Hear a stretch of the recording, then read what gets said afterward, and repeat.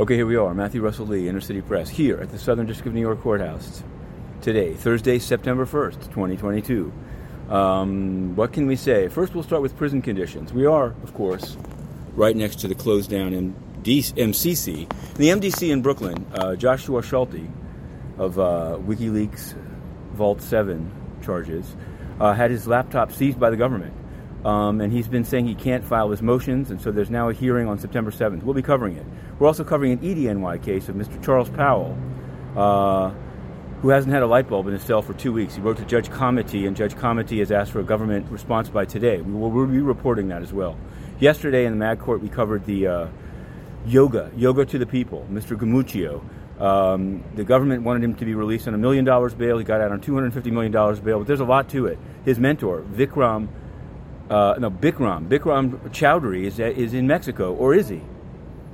Check out the story. Now, in very serious news, the genocide against the Uyghurs was belatedly confirmed on her last day in office by Michelle Bachelet. A very cowardly move. Released at midnight as she left. Guterres is saying he never read it. Doesn't want to piss off China. Of course, China has been committing genocide. In fact, it's been well known. And Guterres, this is the key point. Those today flexing their muscles need to ask themselves, why did Guterres not only go to the Olympics, but basically cover up the genocide against the Uyghurs during the Winter Olympics in China? We need to know that. We also need to know why we have no answer from the UN to a scandal that Inner City Press broke yesterday based on whistleblowers within MONUSCO in the Democratic Republic of the Congo. This is a scandal in which senior UN officials there hire as UN volunteers women in exchange for sexual favors. They coerce them. If they don't perform, they're out. Some of them are Ugandan women, some of them are others. This is the use of your tax dollars to commit sex trafficking and sexual harassment.